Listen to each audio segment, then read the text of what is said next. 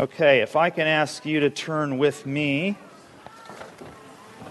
to the first chapter of Daniel. You're probably already there, but turn back to that on page 437 of your Bibles. So today and for the next 4 weeks, 5 weeks total, we've got this family service we're going to look at and hear from the book of Daniel. Daniel's one of 4 major prophets, you may know, in the Old Testament that precede in the Bible, in the canon. The minor prophets in these 4 major prophets are Isaiah, Jeremiah, Ezekiel, and then Daniel. Right in the middle of those 4 books, you may know, is the book of Lamentations. So they're split actually in 2 by this lament, this great lament. But we're looking at Daniel, and we're going to cover the first 6 of the 11 chapters of this. Chapter 1 is an introductory chapter. Chapter 2 actually tells 5 stories. They all end with the sovereignty of God who rules over history. Chapter 7 and 12 we're not going to look at. Give 4 apostolic visions revealing an immediate and an ultimate course of history. Here's the key verse in chapter 4, verse 3 of this book, though. You can turn over to that with me now, just over a few pages. But it says, chapter 4, verse 3, His kingdom, that is God's kingdom, is an everlasting kingdom, and His dominion endures from generation to generation. Why don't we actually say that together? Bible open. If you're able to grab a Bible, grab it, open it. You may need to share with someone, but let's say this together. It's such a key verse. Together we say, His kingdom is an everlasting kingdom, and His dominion endures from generation to generation. That's worth memorizing, I figure. His kingdom is an everlasting kingdom, and His generation endures from generation to generation. That is dominion. This book is worth reading, as well as a few verses memorizing not only this verse, but the whole shape of the book. Let me encourage you to find someone this week to read it with. Read it with a friend or a spouse, maybe your child or a colleague or a neighbor. This week I was reading with my son on my way down to White Rock, and he began reading chapter 1, and he actually said to me, I ought to read the Bible. And I said, really? I think it's a good idea. What might keep you from doing that? And he gave no excuses. And it's never too late to actually start reading the Bible. So let's look at this together, and I think this is what we're going to learn for the next 5 weeks about Daniel, and that is that our hope is grounded in the character of our great and faithful King. So we have this clash of kings. We see our King, God, and the kings of the earth. It's going to happen in these 3 ways that we'll see that our hope is grounded in the character of our great King and God.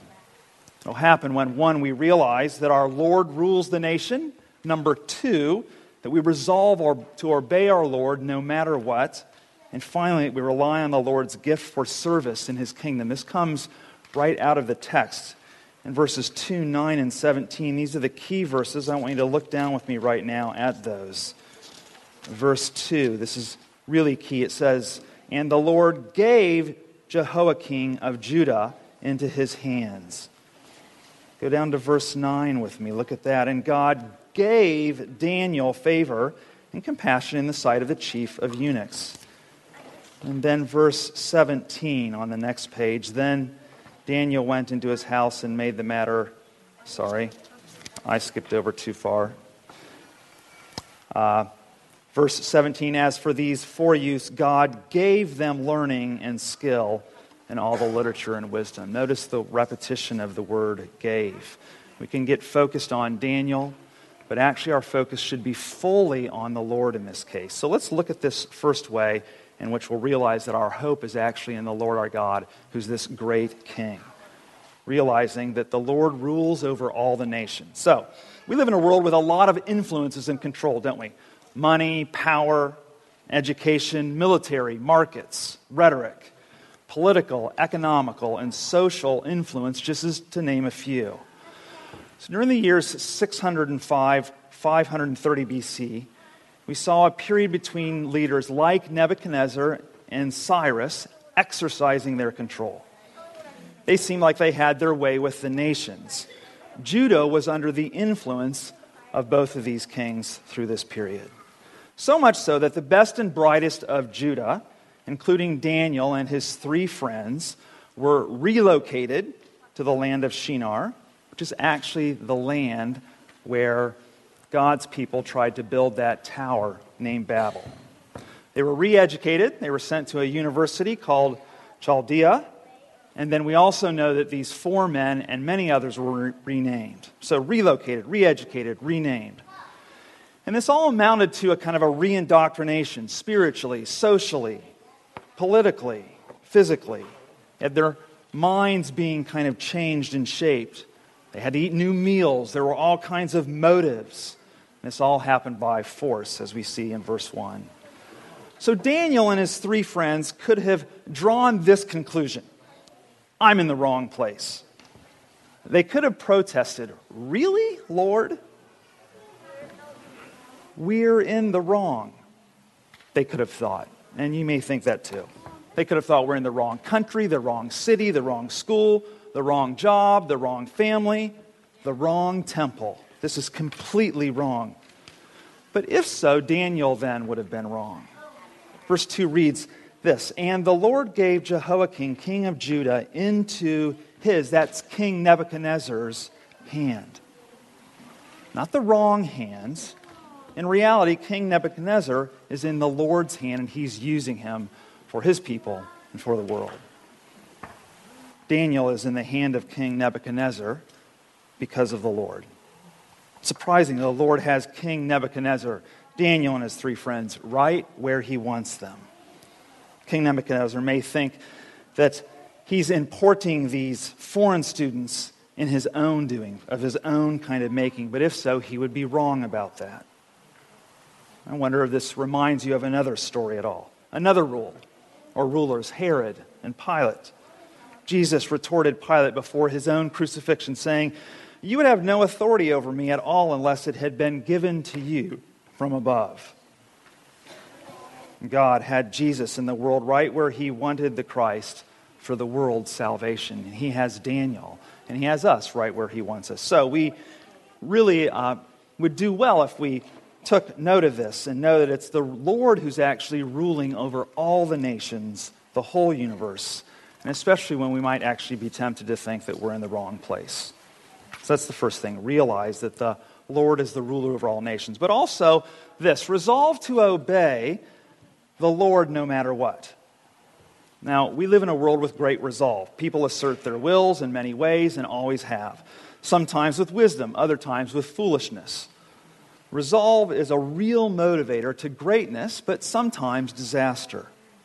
Let me give you 3 quotes just to kind of jog our imaginations about memory from some famous people. This first one from a leader at one point named Yamamoto. He said, "I fear all we have done is to awaken a sleeping giant and fill him with a terrible resolve."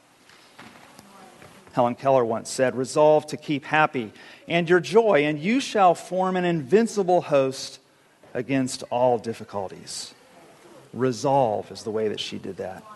And René Descartes said this: "Divide each difficulty into as many parts as is feasible and necessary to resolve it."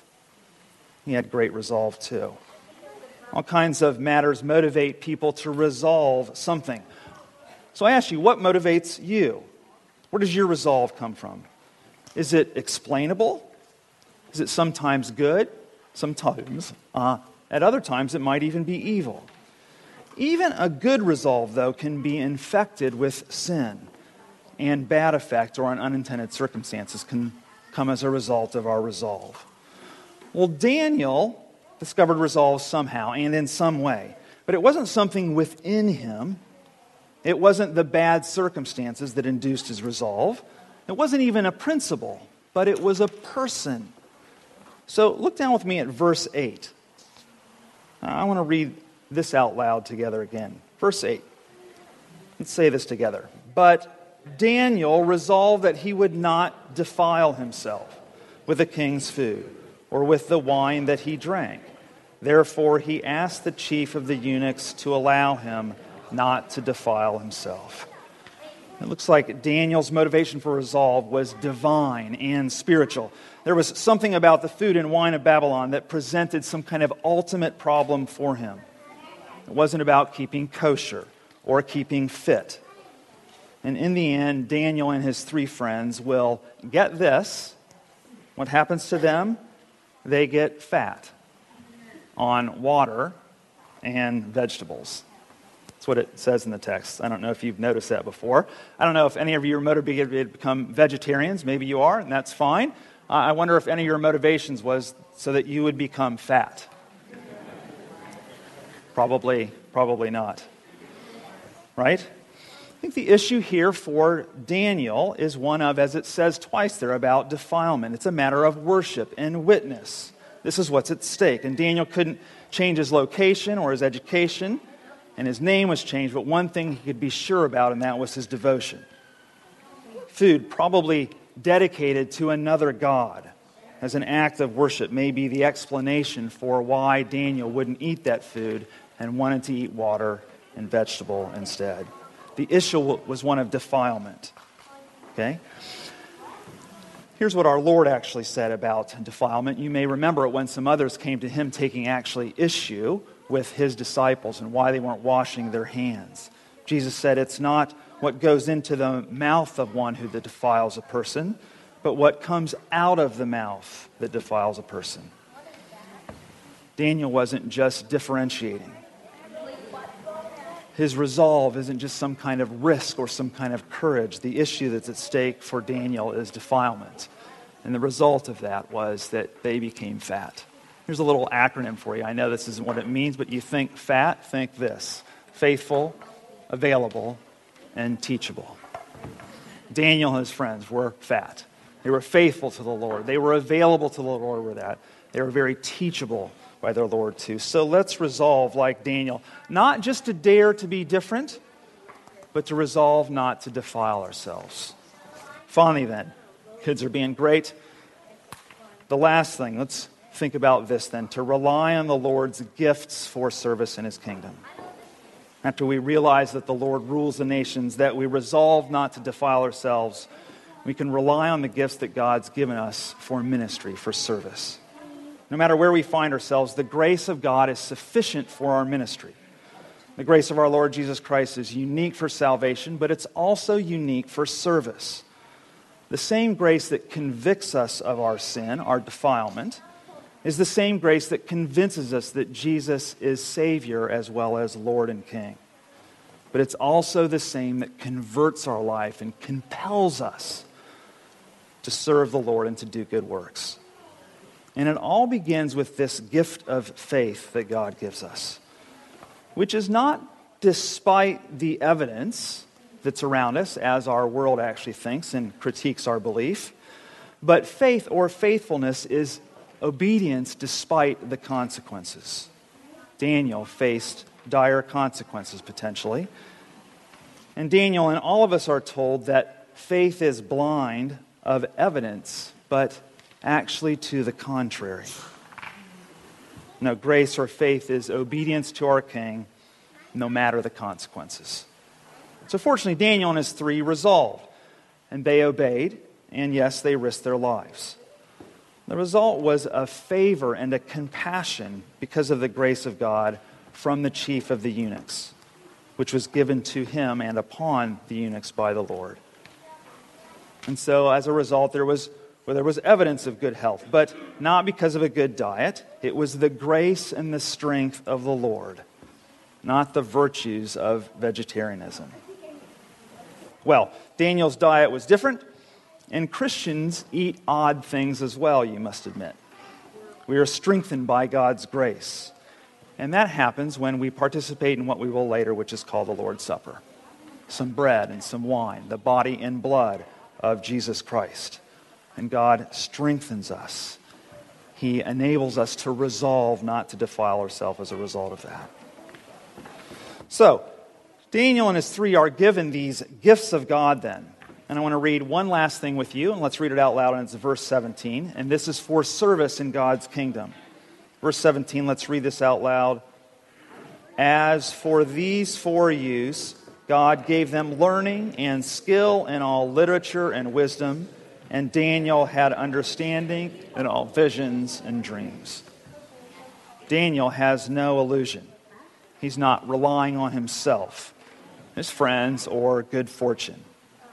No, he won't rely on the wealthiest in Chaldea, not the most powerful or the most glorious kingdom in the world at the time, but he is relying on the gifts that his king, his Lord, has given him. And as a result, he's becoming a servant of the Lord in the very place that he finds himself, in a unique order and rule of the Lord. Now, friends, we have a choice in who we serve.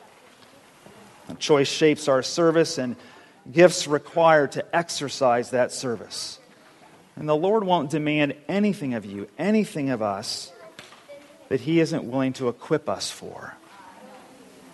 Each of us are given learning, skill, understanding that will make us potentially stand before rulers and not only do the good works of God, but speak the grace and the blessing, the truth and the grace of God. So let's rely on the Lord's gifts for service in his kingdom.